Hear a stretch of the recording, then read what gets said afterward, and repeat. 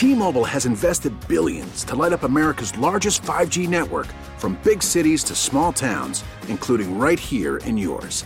And great coverage is just the beginning. Right now, families and small businesses can save up to 20% versus AT&T and Verizon when they switch. Visit your local T-Mobile store today.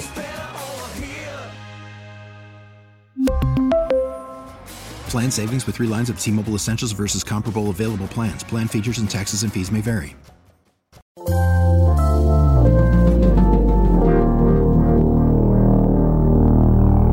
Bradfo Show. That's my open? That's what they used to call me, Swivel Hit Bradford. That's my open. I'm waiting for you to justify your stupid opinion. Bradfo Show. That's delicious. All right, it's been a few days, about a week. I apologize to everybody. I've been negligent in posting this podcast, been running around, been on the road. But I feel like, if we're going to do one this week, it has to be a strong one. And this is a strong one. I'm going to tell you right now. Steve Perrault of the Section 10 podcast, a lot of people know who he is. I know who he is because he was the one who had to write down every time that Kirk and Callahan ripped NESN when working for NESN. Is that correct, Steve? That is very correct. And let it be known that took a lot of time, because they would frequently rip NESN on NESN's airwaves, and I think they enjoyed that more than anything, specifically Kirk. Okay. So, Steve, first of all, tell everybody a little bit about yourself if you can, and then we'll get to your podcast. I do want to loop back on the NESN thing because, listen, I mean, that's like a straight ball right down the middle for me. So tell us a little bit about, where you came from, what you're doing, and how your podcast is going. Yeah, for sure. So a quick breakdown. I went to Endicott College. That's kind of what started this whole thing. I know Jared and Pete Blackburn, who are also, we kind of did the whole podcast out of the gate. We all went to Endicott, so go Gulls. And that's Jared Carabas. I should have mentioned, yes, Jared Carabas, obviously the other integral part of the podcast. Pete Blackburn was on the... Yeah, so it was basically us three, and we were doing that for a while. I mean, I'll just do a quick timeline here. So basically, graduate Endicott, trying to get into the sports industry, as a lot of people are doing, and I end up at NESN, and I was there for about 2.5 years as a production assistant there, and a lot of ups and downs at NESN. It's not, to be completely blunt, it's definitely not the easiest place to work. I think there's a lot of people that come and go with NESN. I think it's a great opportunity, especially at that point. I was 22 years old, so it was a great chance to get used to how the industry works, get to see how wild a live TV environment is, how quickly news changes, and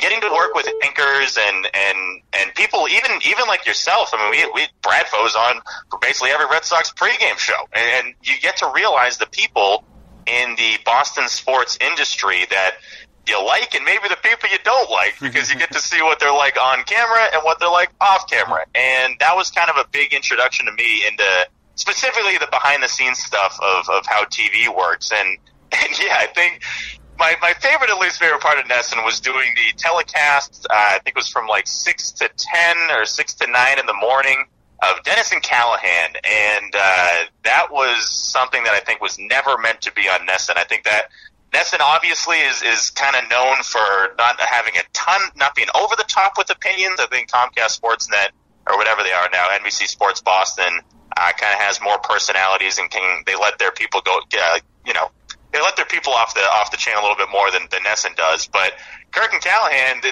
definitely like to talk, and they definitely like to be controversial. So that made for a very interesting 3 hours every morning from Monday to Friday, and that was something that I definitely enjoyed for the most part, but it was also a wild ride. Yeah, so as I said, your part of your responsibility, from what I understand, was to literally every time that they ripped NESN that you had to document it, right? Yes. So basically, I would keep a document on the side during the show. It ended up being a list of things that Kirk said that he probably shouldn't have said about NESN. And it actually became a running joke at the company, because that list grew seemingly every week. And so sometimes it would get onto the second page, and I'm like, Kirk, this is really something. But to kind of take it full circle, I remember the last show that they had. It was on Halloween of 2013, I believe, the last one before Nesson and Dennis and Callahan parted ways. And Kirk brought in strippers into the studio, and because it's a live telecast, so we have shots of the studio there at WEEI. And he brought strippers in because he's like, you know what, screw Nesson. We don't like them. They don't like us. And so we didn't know where to put the cameras. We ended up going to a camera that was just like facing a wall. And just had that. We had that rolling for like the last 5 minutes of the show. And then we just cut to commercials, and that was it. That was the end of DNC on Nesson. But I mean, it was a great experience. I mean, as wild as it sounds, but that essentially. I wasn't, I don't know, not to say I wasn't built for that world, the TV world, because the hours are so crazy, but I was definitely ready for the next thing. And that was about when I started the podcast. That's when I reached out to Jared Carrabis via LinkedIn, actually, which is as weird a way as you can reach out to someone as I think possible. But I didn't know how else to reach out to him. I know Gary Striesky was a guest, and I was really close with Gary when he was at Nesson. And I saw that he was on this podcast, and I was like, this sounds like something I want to get involved with. I'm a diehard Red Sox fan, a little too obsessed. I follow this team a little too much, and I knew that I had some editing skills, and I could add something to the show in a producer role. And, you know, now we're on episode 168. A couple years later, I'm working in Bleacher Report in New York now, and the rest is history, I guess. So when you start doing the podcast and you get it out of Nesson, do you go straight from Nesson to Bleacher Report? There was a little gap there. I wrote for a site called ESPN New Hampshire, which sounds like a made-up site, but that was actually kind of enjoyable because it got my writing skills up a little bit. I'd never really been overly into the writing scene. I don't know. It just if I would get bored writing content about the team, then I'm like, well, if I'm bored, then no one's going to read this. So that really wasn't for me. I mean, the Bleacher Report thing has worked out well. Basically, I'll work on the app there, and we try to create as much cool content as we possibly can. I enjoy social media a lot. I mean, it's basically guides my existence now, which is kind of pathetic. How long I'm on, how many hours I'm on Twitter. If you had added it up, it would really be embarrassing. But we're at the point now where we've created an environment on Twitter for Red Sox fans to engage with us during the games, and we've kind of created this clan almost in Red Sox Nation, if you will, of people that know what we do on the podcast, kind of know what we're about, know that we're laid back, we don't take ourselves too seriously, and it's pretty fun during the games. It's like a live chat essentially on Twitter during the Red Sox games. So I definitely enjoyed that aspect of it. So let's go to the podcast. This is what we're talking about. We're talking about, you guys have a great podcast.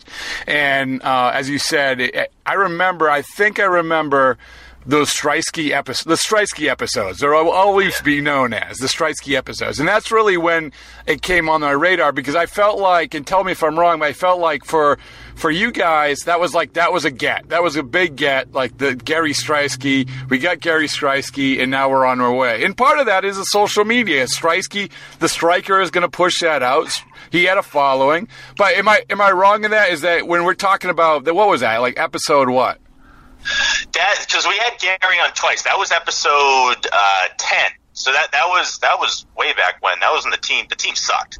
The team was really bad, and that season in 2015, we really relied on guests. We needed guests badly because there was nothing really positive to talk about with that team. Brock Holt was the only all-star. That kind of sums up that team. And yeah, so getting Gary, no, to your point, that's completely accurate. It was like when you're talking about these guys, you're talking about the people in the Boston sports industry, you're talking about the Red Sox every week. You feel like you're almost on the outside looking in when you don't actually talk directly with these people.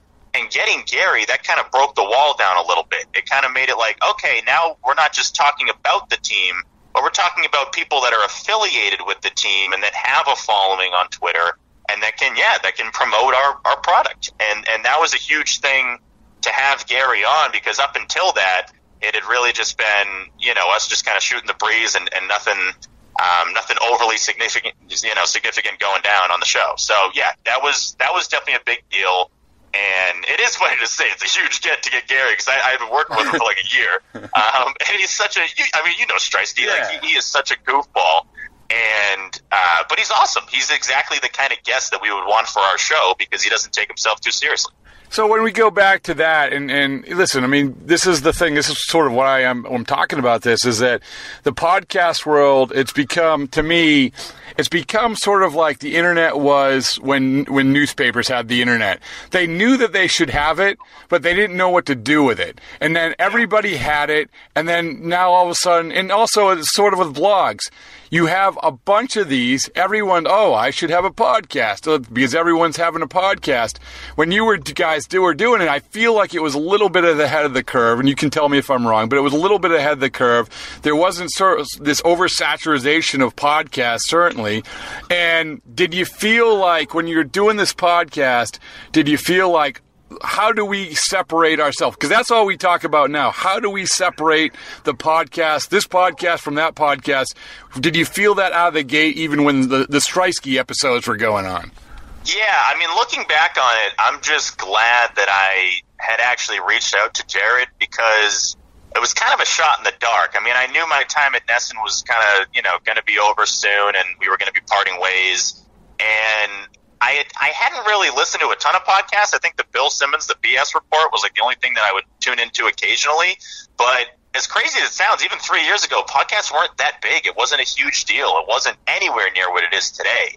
And so I think partially we kind of, I don't want to say we lucked out, but we definitely kind of got in before this huge wave, before this huge obsession of podcasts has kind of taken over this industry. So that was very important that we did. It did feel like a head start. It really did. It felt like the longer that we did the show and the more we built our audience and started getting guests and, just built a brand that you couldn't get elsewhere, I think that's when it felt like, okay, we have something here. It honestly, it took a little while to feel like we had something that was worth investing all the time in.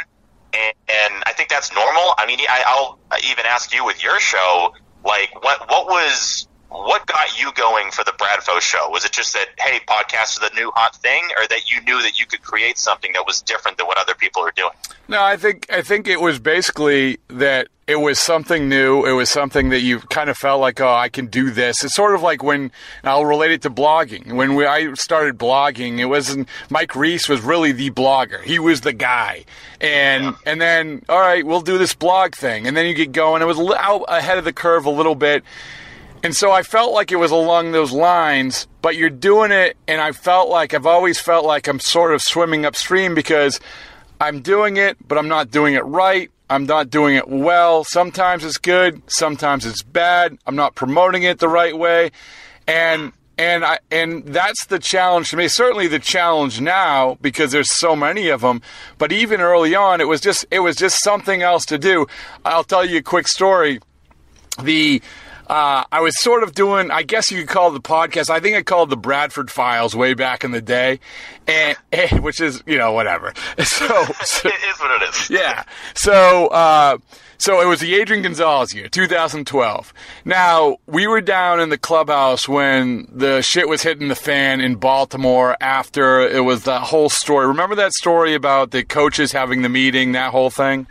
Oh, yeah. Well, so this is around, 2012. I was going to say, I didn't know if this was around, it wasn't in God's plan, type of territory. No, that was the end of the year. But this was the Jeff Passan story had just come out. We were in Baltimore. Bobby Valentine was the manager. Everyone was sort of covering their ass and so forth and so on. So, but the meeting with the coaches thing happened. Adrian Gonzalez was sort of right in the middle of it. So I go to Adrian Gonzalez. I said, hey, you want to explain yourself. And so he says, okay, tomorrow or whatever. So the next day, now, I know I need audio for the radio. So the thing is that there's always this hazy ground. Am I doing an interview for the radio or I'm doing it for writing? So I go, what I say to him, like, all right, I'm going to do this for my podcast. Now, I didn't even have really a podcast, but that was the best way I could, relate to him. I am using this audio. And then so Gonzalez explains himself. All the other writers are sort of on the outskirts, waiting for this to get over. And then I leave to run up to send the audio in, and everyone comes after Adrian Gonzalez, and he goes, I already just told Rob for his podcast. I'm like, that's all I'm talking. I'm like, so it's a running joke. Like, I didn't even have a podcast. But I felt like, so maybe that was the impetus for it. Maybe that was where this whole thing was born. But to come back to your original point, like, I just feel like it was something that you should do. But the problem is, and I think you guys did a good job of this, you guys did it well out of the gate. And then there's jamokes like me who just sort of was trying to piece it together in bad audio or bad interviews or no construction to it. And so I think that you guys were able to sort of get the organized construct of it, which I think is important. It was certainly important when you're out of the head of the curve like you guys were. Yeah, so for getting that audio, so did you kind of make up the podcast aspect just because you knew it would help you get that bite? Yeah. Yeah, I totally did. So, there was no podcast. It wasn't like, let me go check. I don't think he was going to do a deep dive into WEI.com to see where the podcast channel was. But I guess Aegon's like, hold on, let me check the site and see the legitimacy behind this Bradford Files nonsense. Yeah, I guess it really didn't matter because I don't think they care so much. They know that sort of the audio's going on, but it was this weird. There was always now it's just accepted. If you're going to be interviewed, it could be ended up in audio, whatever.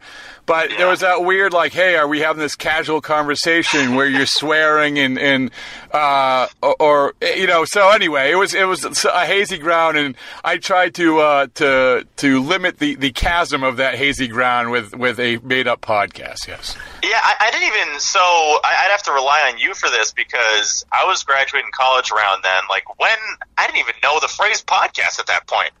You said 2012, when did that actually even, like, was there a podcast you remember listening to and being like, hey, I kind of want to emulate this? No, I don't know where it came from. I remember, Steve, back I was at the Lowell Sun. This is, you were in grade school, whatever, but I was back at the Lowell Sun and Mike Reese was blogging, and this was a big thing. I wrote a story for the Lowell Sun, and I was going to do it on blogging, and I literally turned to someone. I said, "What's a blog?" And by the way, the Lowell Sun was not the place to turn to someone to ask what a blog was. But it was sort of the same thing. I knew what a podcast was. I knew it was sort of audio. I would imagine there were. I didn't listen to podcasts, certainly. To be honest with you, I don't listen to a bunch now. I don't. But it was. I think it was just sort of a thing. But that speaks to like what you guys are doing, or we're doing and are doing, is that it was so important to stay out, be ahead of the curve, and once again be good. I'm sure that your podcast has evolved, but still, it is to have something where people could actually listen to. It doesn't sound like the lost Lou Merloni tapes of a couple weeks ago. So. That is true. That's a good point. Yeah, so you guys had your shit together, I think, pretty early on. Don't you feel that way? I know it's evolved, but... Yeah, I think it helped because, look, Jared and Pete started basically recording in Pete's basement. And shout out Pete Blackburn. He finally moved out of his mom's house. That only took like 5 years. But yeah, we were doing the podcast in what we called Alan Craig Studios, down in the basement of Pete's mom's house.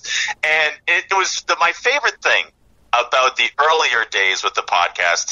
Yes, to your point, you're trying to grow it, you're trying to get a brand, you're trying to differentiate yourself from other shows out there. But I just love that we would actually get guests that would show up. So we have guests showing up to Pete's mom's house. We're going through the kitchen. She's normally got like cookies or something in there. She's the nicest lady ever. And they're just walking right through the kitchen, right down into the basement. I'm talking about Kirk Callahan, Kirk Minahan. We had Jim Murray. We had who else came down there? Jimmy Stewart. We had a lot of people in the Boston sports media scene coming down into Pete's mom's basement to do a podcast. And it's such a. I think that's when it hit me. Like, okay, if we can get people to come here, if we can get guests that are known, guests that have an audience, guests that will promote this show to their Twitter following.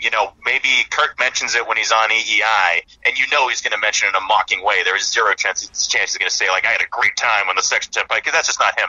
But it was something that gave us an edge on the quote-unquote competition. I think one thing that I've not struggled with, but tried to find as we've been on this journey is not like realistic competition, but just who it would be, because it's a unique show. We're Red Sox based, but I know you've listened to the pod, and we shoot the breeze. It's not all just like, oh wow, well this guy, when the wind is coming in from the west at 15 miles an hour, he's a 323 average. And I know Jared will sometimes go into these deep dives and stats, and by about 5 seconds in, my head wants to explode. But we just kind of keep it casual, but we also know that we know what our audience wants. And I think that's something that I'll give you credit for with the Bradfo show.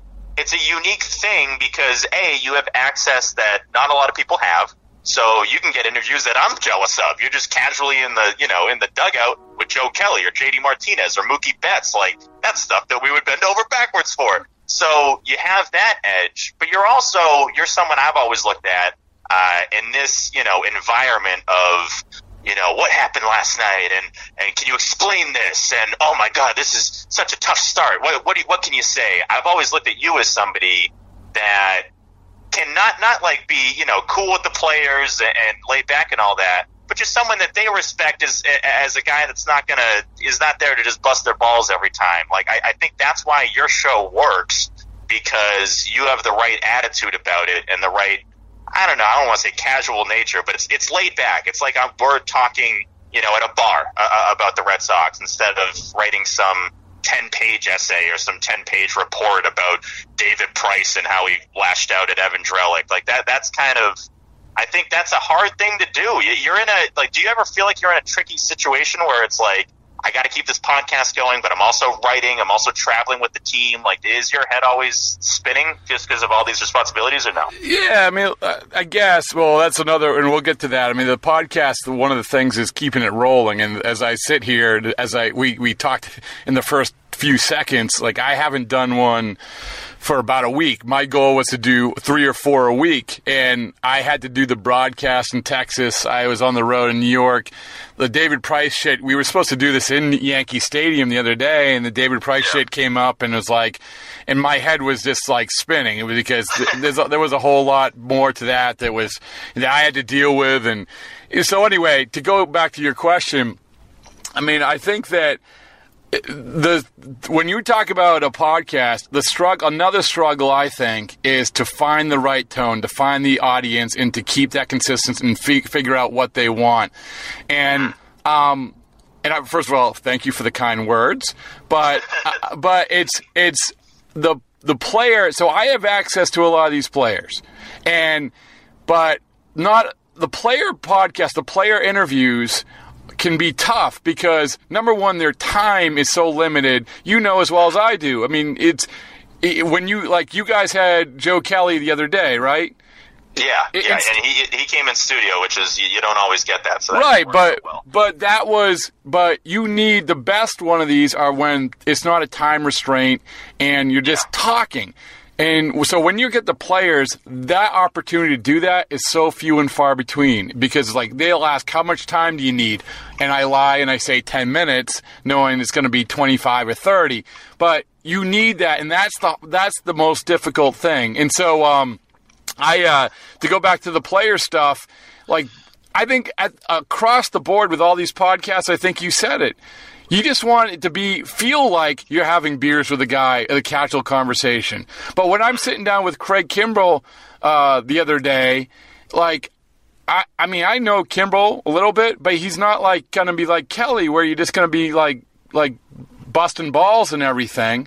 And so you're sort of like, all right, I have 15 minutes. I have to make sure I get to these points, and it's not going to be that loose. And maybe there's a value. I mean, I don't know if you feel that way, but there's a value to each of it. I prefer the ones where you're just sitting down and bullshitting, and then you ultimately get to the talking points.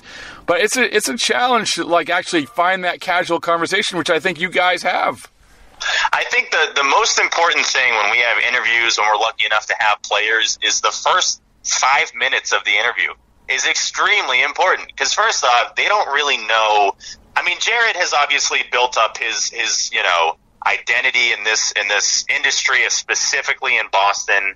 I'll give the kid credit. I mean, he works his ass off. I work my ass off. We equally work very hard on this podcast. He then does the stuff with Barstool. I'm doing stuff with Bleacher Report. So keeping all of that, above sea level can be a grind. But back to, I don't know, I got off the rails there. So back to, with the first 5 minutes of an interview are so important because you need the player to know kind of what you're about in a very quick amount of time. Like the listeners have been tuning in, some of them 5 shows, some of them 10 shows, some of them over 150 shows. And this guest might not even know going into the interview what the podcast is. So you basically have to give that vibe and create that environment within 3 to 5 minutes, which is very tricky. And the guys that I love, the players that we have on, the guests we have on that I love, are the ones that know going into it kind of how it's going to go because they're ready for these kind of questions. The first question we ask, and we asked you this, is side boob or under boob, which is such a dumb thing, but it's something that Jared does. And I know even in, I think my dad listening to it, he's like, Steven, this is stupid. I'm like, you know what? It is. But it's something that I think is just different than other. You're just not going to get that. It also kind of sets the tone for, how the rest of the show is going to go. So the key ingredients, I would say, for the best player interview is A, that you don't have a time restraint. That is very tricky. And to your point, it makes you feel like, okay, I'm just going down these lists of questions. You can't really branch off of his answers as much. You more just have to hit bullet points. And that can kind of create for a crappy product. That can lead to just, okay, well, he answered the questions, but it was all just kind of like it was a media scrum. It didn't really feel like we were sitting down, shooting the breeze. Didn't really feel like that. So no time restraint is very important. Having the right player for the moment is very important. Joe Kelly, as crazy as this sounds, and I know you cover this team closer than any of them. On opening day, we all wanted this guy dead. Everybody wanted Joe Kelly's head. And now, a month later, a little over that, he was the best guest that we could have the day before a Red Sox-Yankees series in New York between the two best teams in baseball. And that blows my mind. That absolutely blows my mind. But he was the perfect guest to have. And him and Jared didn't have the best relationship, and they kind of fixed it a little bit recently. And he's like, yeah, I'll come on the show. And it's always better when they're in studio because you get the genuine reactions. We can record what they're doing.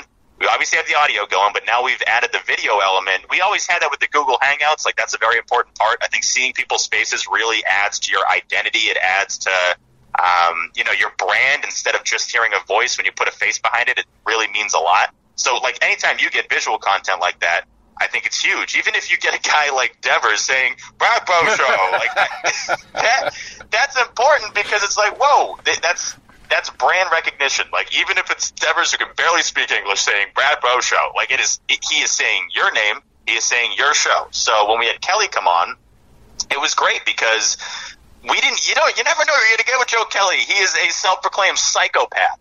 So when he came on, we could kind of tell early on, like, whoa, he's giving us some stuff.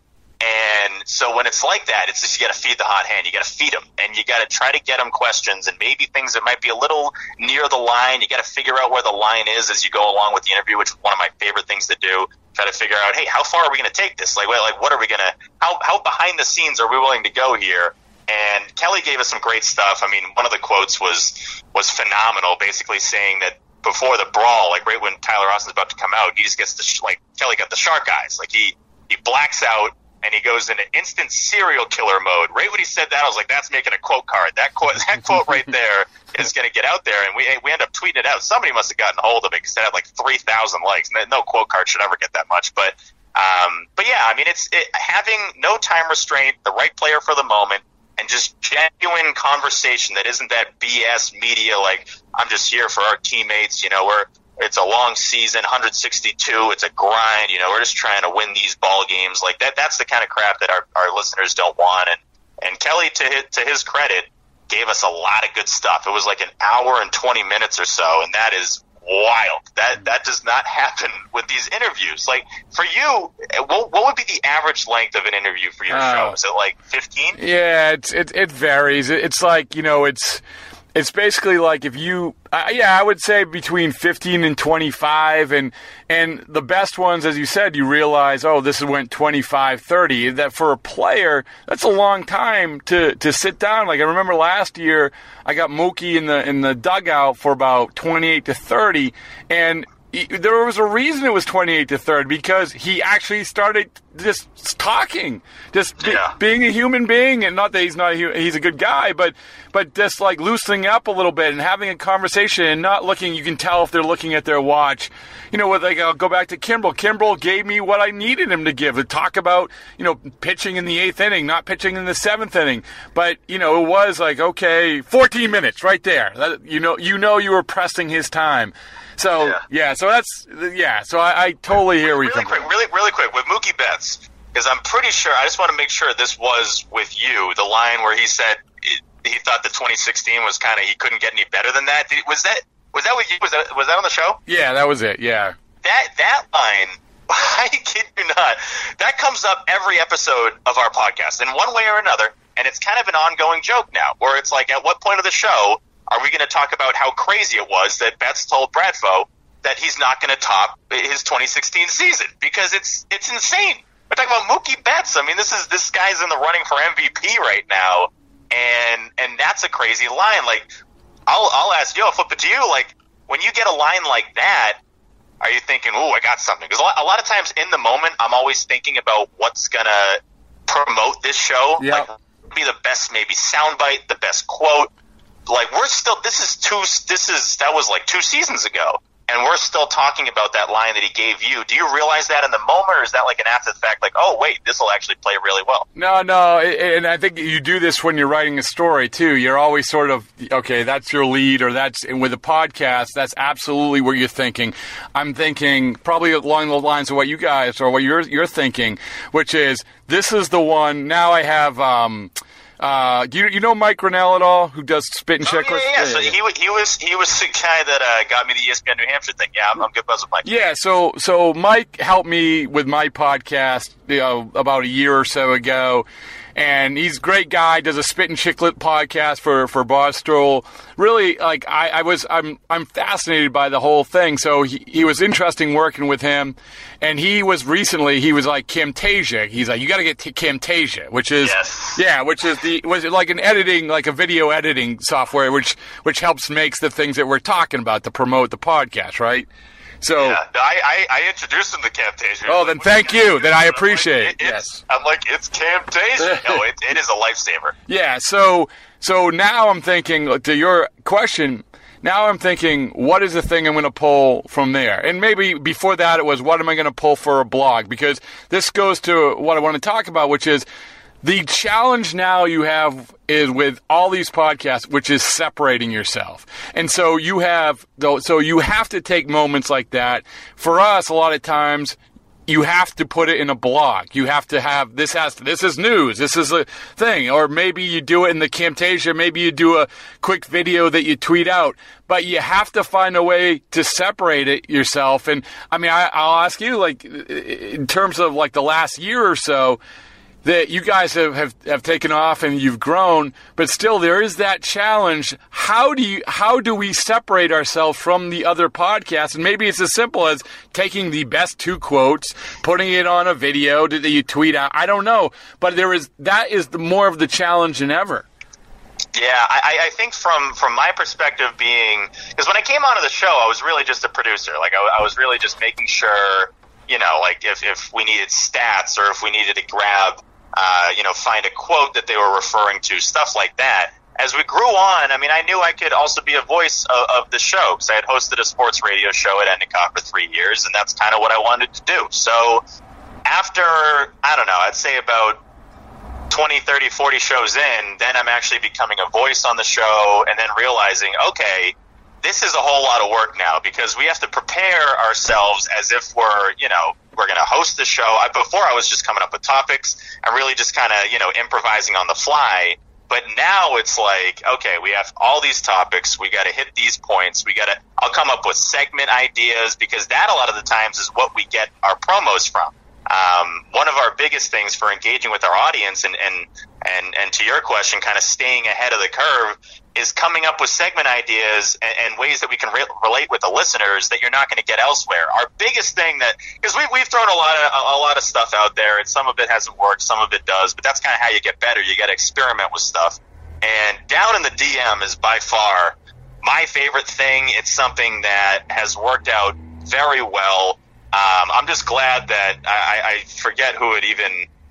Maybe it was YG, or it was some rapper. I mean, I'm blanking on the rapper that came out with the song Down in the DM. Maybe without that song, we wouldn't even thought of the segment idea. But that song was a jam. Everybody loved it. And I was like, wait up. We can have listeners just send us DMs. We told all of them, we're not going to use your full name. We're just going to use your first name. So you can basically be anybody. And that's a great way to kind of take off the edge. If you didn't want to tweet us the question because it would go back to your name, just send us a DM, and we're going to keep your information private, and it creates for great content. Some of the stuff that we get in there, some of the questions we get asked are insane. They're absolutely insane, and it's stuff that we then talk about and put our spin on, and it then creates this product that you're just not going to get elsewhere. Like that's what I pride myself in, that we've created a show, we've created this brand almost that you're just not going to get with a different show. And no offense to any other Red Sox shows, the only other real Red Sox podcast that I consider doing stuff that like catches my eye is really what you're doing, because of A, of your access, and B, you understand that it can't just be an audio thing. Anyone that approaches the podcast as just audio is stupid. That is so dumb, especially in this day and age. Twitter, Instagram, even people are still on Facebook.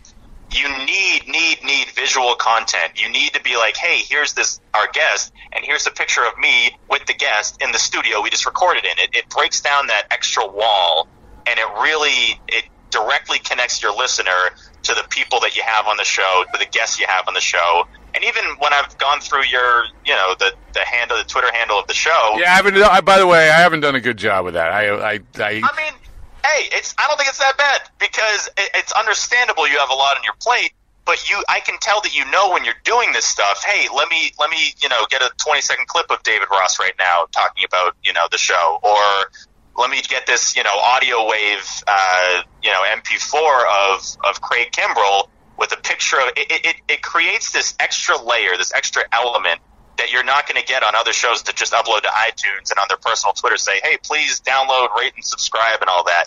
We try to make the content talk and not us just say download, rate, subscribe. We want you to see the content and then think, wait, I got to download this. I would be stupid not to. So it is a blessing and a curse, because there's not a second of the day that goes by that I'm not thinking of content or thinking of a way we can grow the show. Oh, we should do that promo. Oh, wait a second. Let's see if we can get that guest. If we can get him that day, that would be great. So it does make you kind of crazy, because I'm always thinking about stuff and I'm always working on new ways to make the show better. But I think that's the only way to differentiate yourself if you're never really off the clock. That's a very important part of this. Well, yeah, you said it, differentiate yourself. I mean, that's what it comes down to, separating yourself. And you're right. I think that, and this goes to the topic of baseball podcasts, and it's kind of stupid because you guys have your podcast. I'm trying to do a podcast. Once in a while, someone will pop up. Like, I know Evan tried to do one for, 2 seconds. He tried to, talk to, GMs, which was... Drellick basically is the fourth guest of our show. He's been on our show 4 or 5 times now, which is absolutely insane. We were going to have him on this week, but he had to go to Russo. He was on Russo's show. Drellick's hot stuff. He's on MLB. Just ask him. Yeah, he's a big deal. Well, but as I've said many times, he was the only one up until the last Lou Merlone tapes that I did a podcast which I couldn't use because he wouldn't stop yapping. I was trying to get the mic back and forth, so whatever. But he tried to do one. He tried to talk about with David Stearns, the Brewers GM, and that this and that. But that comes back to the challenge, which is. I think that, I appreciate you saying this stuff about the players and the access and everything else, but it's also entertaining. Like, you have to have the entertainment value, no matter what that entertainment is. Maybe in part of that entertainment is the visual part of it, but also is if they think that some of the worst podcasts or views-wise I've been with players, because it's not perceived anyway as entertainment. And I think that's the thing that I don't think that writers and people in baseball and podcasters understand, that's what it's about. Yeah, I think that there's been a lot of people that have reached out to me, a lot of maybe graduating college students or, people that want to get into the industry and say like, love the pod, everything you guys do is great, like I'm trying to start up myself, any pointers. And there's just a lot of times that I have to overemphasize, if you're gonna do it, make sure you do it well. Make sure it's not just because everyone else is doing a podcast. Make sure that you're bringing something to the table that isn't already out there, or else you're completely wasting your time. And I don't think people realize how much work goes into it. It's a second full-time job for me. It is a non-stop thing. And as you're well aware of with the baseball season, it's such a grind. Trying to, stay up with all the topics, make sure that you're creative, coming up with new ideas. And for 2 shows a week, that's a lot. That's why you even saying 3 to 4 shows a week, Brett, that's a lot. Nah, that was over ambitious. And I'll tell you where that was born from, though, Steve. It was born from, I'm trying to find a way to, we talk about separating ourselves and doing something different. And I had gone through spring training and, I'd done a few, and I thought that some of them were good and some of them that really didn't hit in terms of clicks and everything else. And it was really a hit or miss.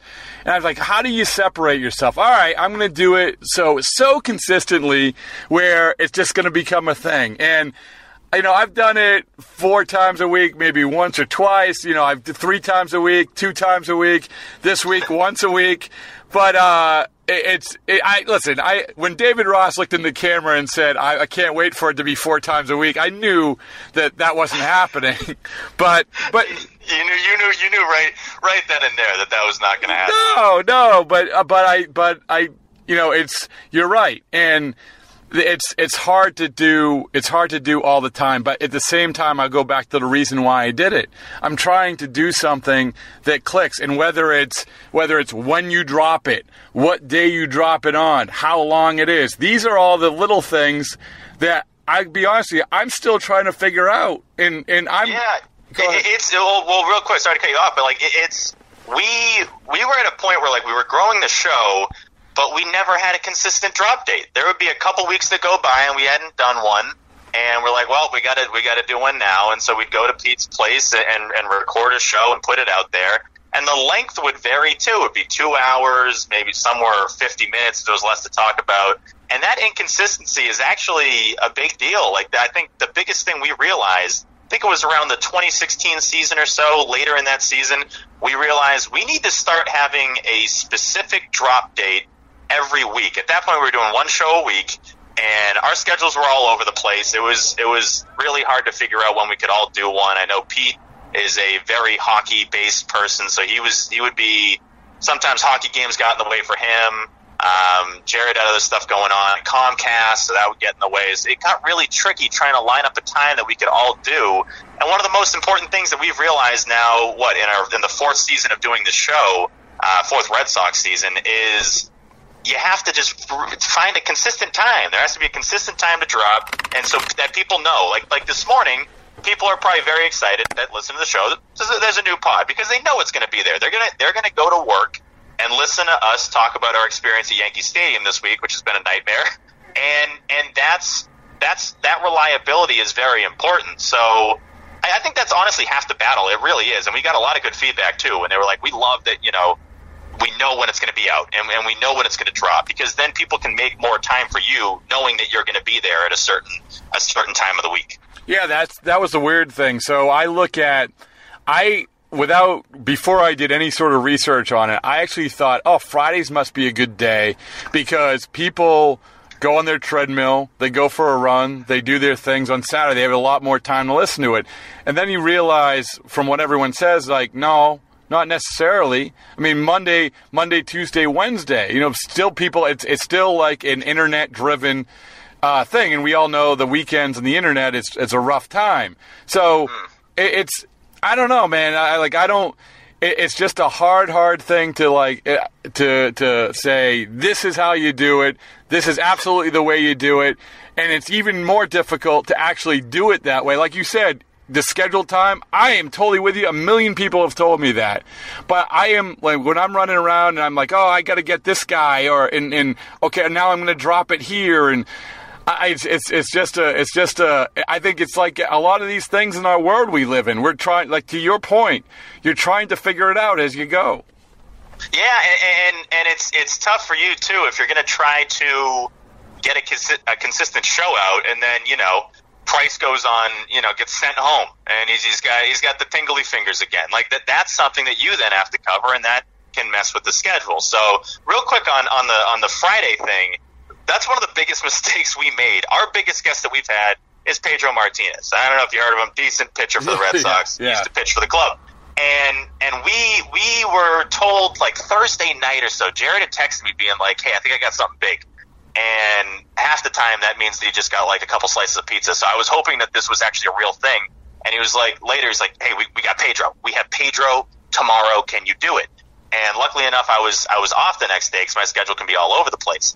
And so we started to tease it on social media a little bit, which is something we've learned to come back on a little bit because you never know with guests. You never know if something comes up last second. And the last thing you want is to promise someone of Pedro Martinez's caliber and then say, whoops, we didn't get him. So we lucked out because we did tease it, and it actually did work out. We did get him for a Friday interview. It was such a random thing because he could only do a phone call, so we had to do it on Skype.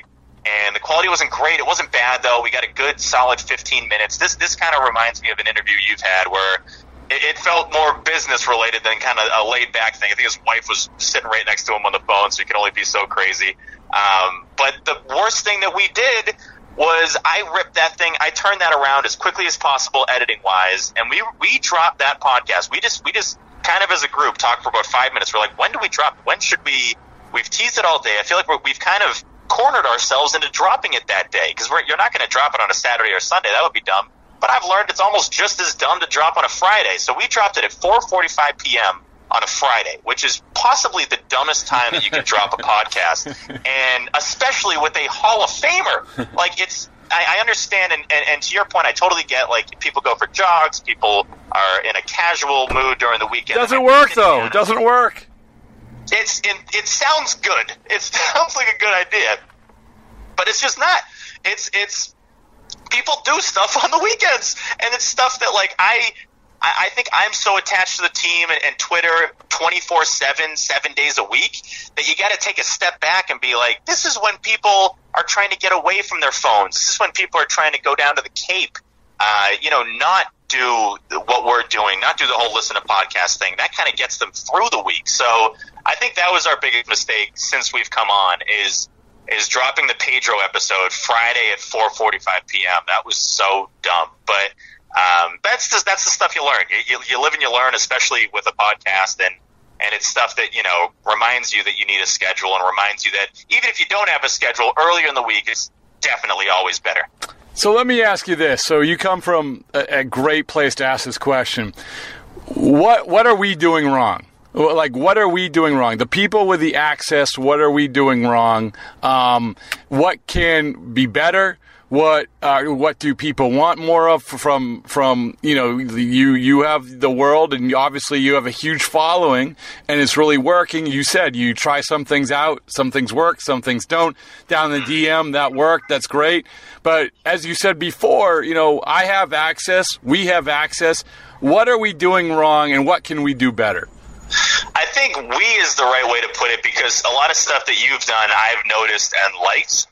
We as a Red Sox, beat, definitely got to mention Pete Abraham. Basically don't do anything he does. That would be a bad idea. But it's just, I think just being relatable. And using your access to the players in a positive way, and just using it to get as much content as you can that's genuine. I know it's tricky for you because you have to have, your distance with the players. You can't be all buddy-buddy with everybody. Well, and I think that, not to interrupt you, but I think that I should never say that on a podcast, not to interrupt you. That's never do that. But But I think when I was on your guys' podcast, you guys were asking that question. That was the right after the Joe Kelly and Rick Porcello Twin Peaks episode 1 podcast, where this is how I want. That's what I would want to do. I want to do that every week, where you go to a bar and you drink and you eat and you talk. But it's, as I think I said there has to be a caveat to it. There's a caveat with Kelly. There's a caveat with Porcello where you say, listen, we can do this, but if you do something stupid, I'm going to write about it. I'm going to talk about it. I am going to potentially rip you. I mean, and people can believe that or not, but I can tell you that is always the flip side of this coin. And some guys can accept that and some guys can't. But you're right. I mean, I think it is a challenge. And when I come back to, like dealing with the players and having, any sort of relationship with them, it's like, it's not relationships. It's just being human being. I mean, they appreciate, I think, just not going up to them and saying launch angle this and launch angle that. And okay, I'm using you for your expertise on your swing path. And, so I think that, and whether people can believe it or not, but that's my approach anyway. I think having a realistic relationship with the players is something that they respect. One of the biggest things that Joe Kelly said to us that jumped out was, I think Jared had asked him something about, do you remember a quote in spring training where you said, in the offseason you got really good at tennis or something like that? And he was like, oh yeah, that was complete BS. Like, I don't play tennis. Like, that was just something to say to the media. And he had this smile on his face where I was like, you can tell these guys deal with the media in ways that they want to. In their head, it's almost like they have an algorithm. This is kind of my theory, that when you do 162 games, you see the same faces in the clubhouse. It's almost like they have twitches in their brain that look at a certain guy. It's like face recognition. Oh, this guy wrote that about me. Oh, this guy said that about me. I'm going to give him nothing. And I think that happens with a lot of these guys, because Kelly told us, we asked them point blank. We were just like, what percentage of your answers in the clubhouse are genuine and what percentage aren't? And he said 60% of the stuff he says is not genuine, which is just crazy. And who knows? I mean, that could just be Joe Kelly being Joe Kelly and just saying whatever. But it just reminded me that I wouldn't say what you need to do better, but just something that maybe even more of would be stuff like the Porcello sit-down, the Kelly sit-down. I understand it's easier to do in spring training when you're not in a pennant race, and that is the tough thing. It is tough, and a reason why the Kelly interview was so good for us to have was obviously all the stuff with the brawl, but the fact that it's in season, it's fresh, and I think these players are finally coming around to that. Honestly, in 2015, to me at least, looking around, it was unheard of for these players on the Red Sox to be on a podcast. That just didn't happen. Right. And so, what's up? No, other than Adrian Gonzalez. Well, the OG Red Sox podcast back in 2012, and everybody talks about it. But minus that Bradfo OG one with Agon, it isn't really common, and it's something where, like, you might be in the clubhouse just getting audio, and then you guys play it on EEI or something like that. But it's not like, hey, we're sitting down. Do you want a water? Do you want this? Do you want that? We're just going to kind of shoot the breeze. Like, it wasn't really like that, and I'm just so thankful that it is now. One of my favorite things in podcasting, this is kind of getting off it's not really getting off the topic. This is staying under the podcast umbrella. Bill Simmons, I've always followed him pretty closely. His sit-downs that he's had with Kevin Durant on that show are phenomenal because it touches up on all the things I mentioned. They are not time, there's no time restraint. It's with a perfect figure, a relatable figure, the right person to have on that show that fits that brand. And there are really no limits. And that creates for my literal favorite thing in the world, which is just a genuine hour of behind the scenes, behind the curtain conversation that you're just not going to get elsewhere. You're not going to get that in the clubhouse. You're not going to get that in the media scrum. And so that's how we can then one-up the people that have media access, which is unheard of really 4 or 5 years ago. That just wouldn't have happened. So I think that's something that we've capitalized on, which is like, okay, use your following as a positive for the following. We have used our following to provide a product that those followers can't get elsewhere, and I think that's very important. Well, I think that I think that's what it is. You hit on it, which is you guys, whether you're getting someone or not, what you want to get someone, you want to have an hour sit down with someone notable, someone marketable, and everything else. But you guys also do a good job of talking about what's going on. And I think that's another thing we get bogged down in. I look around the clubhouse and I say, who's available? Who could give me 20 minutes? And then you're tying yourself in the knots to make that actually relate something that people want to listen to at that moment. You guys are talking about what's going on. Oh, the David Price stuff. Oh, the Yankees feud. Obviously, the Joe Kelly stuff. And I think that for writers and for people who have the access, sometimes they're like, oh, hey, listen, I got Mitch Moreland. Like, okay, well, that's great, and it might be a good interview, but what is going to get some traction off of that? Why should people care when they're so fired up about what you guys are talking about, whether you have a guest or not? And I think that's another trap that we fall into. I was able to get, this is funny, I was able to get Brock Holt. So Brock Holt was on fire. So I got him. I said, hey, can we do this? We got him. I thought he was pretty good. You guys have had Brock Holt on before, right? With Benintendi? He was one of my favorite guests by far, yeah. Yeah, so got him. He was like, his brand was hot. So we did it. I'm literally, no lie, Steve, I'm literally going to push the button on the publish on the website, and the minute I'm pushing it, he pulls up lame between first and second with this hamstring injury. So what I wanted to do, I was actually he came back in New York. I wanted to get a video of him, saying that he's never going to go on the podcast again because whatever. But I guess my point is that it went from this really, really pertinent guy to just a Brock Holt interview, in a matter of a second. And I think that's the problem I think we also run into. Yeah, I think one thing that we try to do, and obviously it helps creating a following in the Red Sox world, because then people will just kind of tune in to see what you have to say. Like that, I think that for it to be a successful baseball podcast, when we're talking about how many things happen in a week, it's pretty crazy how quickly stuff gets dated. Like, if we were just talking about that Rangers series, that feels like a couple weeks ago now.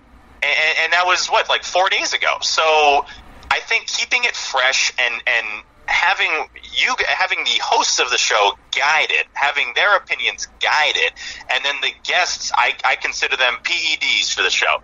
I consider the guests steroids, and that's what enhances the product to a level that it maybe thought it couldn't get to.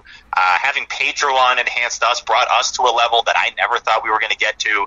Doing a podcast in Curt Schilling's house, that was wild. I still can't believe that, even though Kurt's can be a Yahoo, but that's the tough thing. Everyone's like, the Schilling thing, he's such he's a jerk, right? I'm like, no, if you talk baseball with the guy, it's a blast. So sometimes you do have to cut some of the other BS out and just talk ball, and that's when you get these guys in a natural element, because a lot of them, talking about the retired guys, they don't have that day-to-day anymore. They don't have that, shooting the breeze with guys in the clubhouse anymore. And maybe they'll give that to you. Maybe they'll start doing that with you on the show. And I think that combination is enormous. But Brock Holt is awesome. I love Brock Holt. People get on me for being like, oh, you only love him because he's on the show. No, we love him because he was great on the show, and we just think he's a funny guy, good clubhouse guy, not a bad player. Obviously, what made an all-star team for this team. And he's just a genuine dude. We should be able to differentiate. We should be able to like the players as who they are for people, and not just base our entire interest and our entire investment on these guys based on what they do, in innings 1 through 9. I just think that's shallow. I don't know. I think that's kind of pathetic. But I think that's the goal, right? To make these guys, or not make them, but if you're gonna do it, to have it come off as they're human beings. You mentioned the Kevin Durant podcast. You guys mentioned, your Joe Kelly interview with Curt Schilling. You want them to feel like they're human beings, and you are not just going down the list of questions with a baseball player. Yeah, exactly. And I think that's half the battle, honestly, is kind of cracking that barrier down and just creating the environment where it's just casual. I think that's something that we sometimes struggle with, as a lot of people do, but if you can get it, it's great. The tough interviews are when you expect a lot and you can tell pretty quick it's just not going to be great.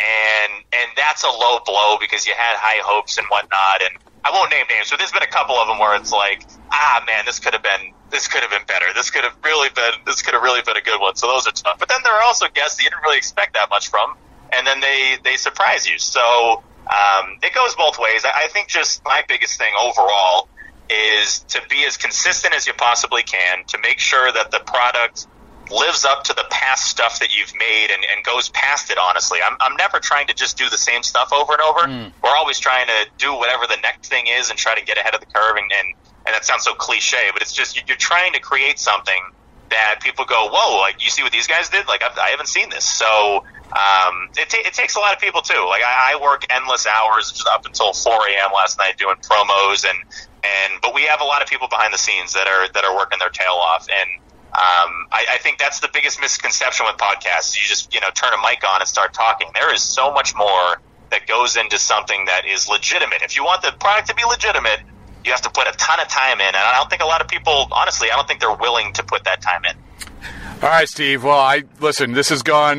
This is now the second longest podcast in the history of the Bradfo Show. That was my goal. Just talk forever. No, but it goes back to what we were saying. If it's long, it's good because that means you're just talking, and it's actually, believe me, it would be like you said. There's somewhere you say, oh man, this isn't going well, and you're just like, it's a wrap, or they have to bowl. But I appreciate you joining. And so what's going on? So what's the last thing is what's on tap for you guys? Anything big coming up, or what we talk about separating ourselves and taking the next level? I mean, I think you guys did, honestly, with the Joe Kelly interview. I'm going to be honest with you. You have the visual of Joe Kelly and Brian Johnson, and I don't know what Brian Johnson was doing there, right? But BJ was basically the producer. He didn't want to be on the show. That was funny. He the inside stories that still all go in the book. But when we did the first Porcello Kelly Twin Peaks podcast, Brian Johnson was going to be the third person, but he got food poisoning. So he's actually. So we did one. I did one with him and Bobby Pointer, which is like at the end of spring training. And you're like, oh, Brian Johnson, Bobby Pointer, but it was pertinent at the time. And actually, Pointer was nervous, so you could tell. But yeah, well, of course, he's not used to being on a podcast. not a big time podcast like the Bradfo Show. But come on now, this is a frontline podcast. Yeah, but Brian Johnson, I would absolutely have him back for if you guys he would be a good one, I think. So yeah, no, 100%. He when he came in, see, here's the tough thing. Like we had been prepping for Joe Kelly for about 3-4 days, and then Brian Johnson, who's also friend of the program, was also going to come by, but he just really wanted to check out. Big fan like Big Cat, and he wanted to check out the scene and see what was up. He didn't really have intention on coming on the show. I think he also didn't want to overshadow Joe Kelly with this being the Red Sox-Yankees week and coming off the brawl and all that. So I was like, yeah, you can sit here if you want. He's like, all right, cool. I look like I'm a producer. I'm like, all right, there you go. So he took my job as producer of the Second Gen podcast. So what's next? Anything coming up? Yeah, we got a couple big guests lined up for the next couple of months. I mean, we keep them secret just because that's what you got to do. You got to keep it secret until you really let things out there. Has the bar? What's up? No, I'm sorry. Has the Barstool element helped you guys? Oh, 100%. That's something we attached onto Barstool about 3 years ago. When we started, it wasn't related to Barstool, and Jared wasn't at Barstool yet. But when Jared became full-time at Barstool, they then adopted the show. And that's helped it grow a lot. I mean, even with Joe Kelly, when we had him on, they posted one of the promos I had made for the Section 10 account, and they put that on the Barstool account, which has 1 million followers. So it's like that can only bump the brand. And so we're trying our best to ride the hot hand right now, and increase the show's value as much as we possibly can. But yeah, guests are going to be a big part of that. And one thing that we're really trying to focus in on are Red Sox players that can come in when the Sox are playing the Yankees, when they're in town. So ideally, anytime the Red Sox come to New York, we'll have, one of the players or multiple of the players come into the studio. So we got a lot of big things lined up, a lot of secrets. Jared loves the secrets, so he's always like, oh, don't tell anyone. I'm like, oh, okay, whatever. But no, it's big. It's to the point now where we're trying to make this, a very noticeable show, not just in the Red Sox world, but in the baseball world. So that's kind of the challenge now, and we're trying to attack it. Well, you've come a long way since documenting the misgivings of Kirk and Callahan. So, Steve, man, I really appreciate you taking the time, and I will continue to strive to be as good as you got. And I mean that. I mean, I honestly mean that. I said this all the time, is that we should learn from like what everybody else is doing. And I think that's the challenge, is that you're trying to stay ahead of the curve. You try to separate yourself. And I think you guys do a good job in both those respects. Yeah, I'd say in summary, my only top advice for you is if you could possibly have a consistent drop day. And I understand you've heard that, but I think that did so much for us. That did so much for us when we had consistent drop days, and then we added another podcast, so it's 2 a week, every Tuesday, every Thursday. That was huge. But no, you'll be, your stuff is, I'm a big Bradpo Show supporter. My favorite thing is when people say Bradpo Show and they don't know how to, it doesn't come off right. Like it is kind of a mouthful. When you're trying to say it all as one, it becomes one word. But yeah, I'd say keep getting the people saying Bradpo Show. That is one of my favorite parts. Yes. I have Joe Kelly's 2-year-old son. I have Rafael Devers. Yes, that will be a staple. And I think I'm going to do that. I am going to do that. I am proclaiming I am going to do. I am going to do the scheduled podcast. Right after I post this one, just minutes after we do this, complete this. But I want to get this one up because I do think it's important to define that this is the only podcast of the week, and it's a good one. And then going forward, and hopefully you'll be on with me again. It'll be awesome, and we'll actually do it live in New York. Yeah, well, we'll also have to have you in studio. I'll have to have you check out Barstool a little bit. It's a crappy studio, but it's a great environment. Great people. That's all that really matters. Well, listen, crappy studios are what podcasts are all about. Steve, thanks so much, man. Yeah, appreciate it, man. Thank you for having me on. We really need new phones. T-Mobile will cover the cost of 4 amazing new iPhone 15s, and each line is only $25 a month. New iPhone 15s? It's better over here. Only at T-Mobile, get 4 iPhone 15s on us and 4 lines for $25 per line per month with eligible trade-in when you switch. Minimum of 4 lines for $25 per line per month with autopay discount using debit or bank account. $5 more per line without autopay, plus taxes and fees. Phone fee at 24 monthly bill credits for well-qualified customers. Contact us before canceling account to continue bill credits or credit stop and balance on required finance agreement due. $35 per line connection charge applies. See T-Mobile.com.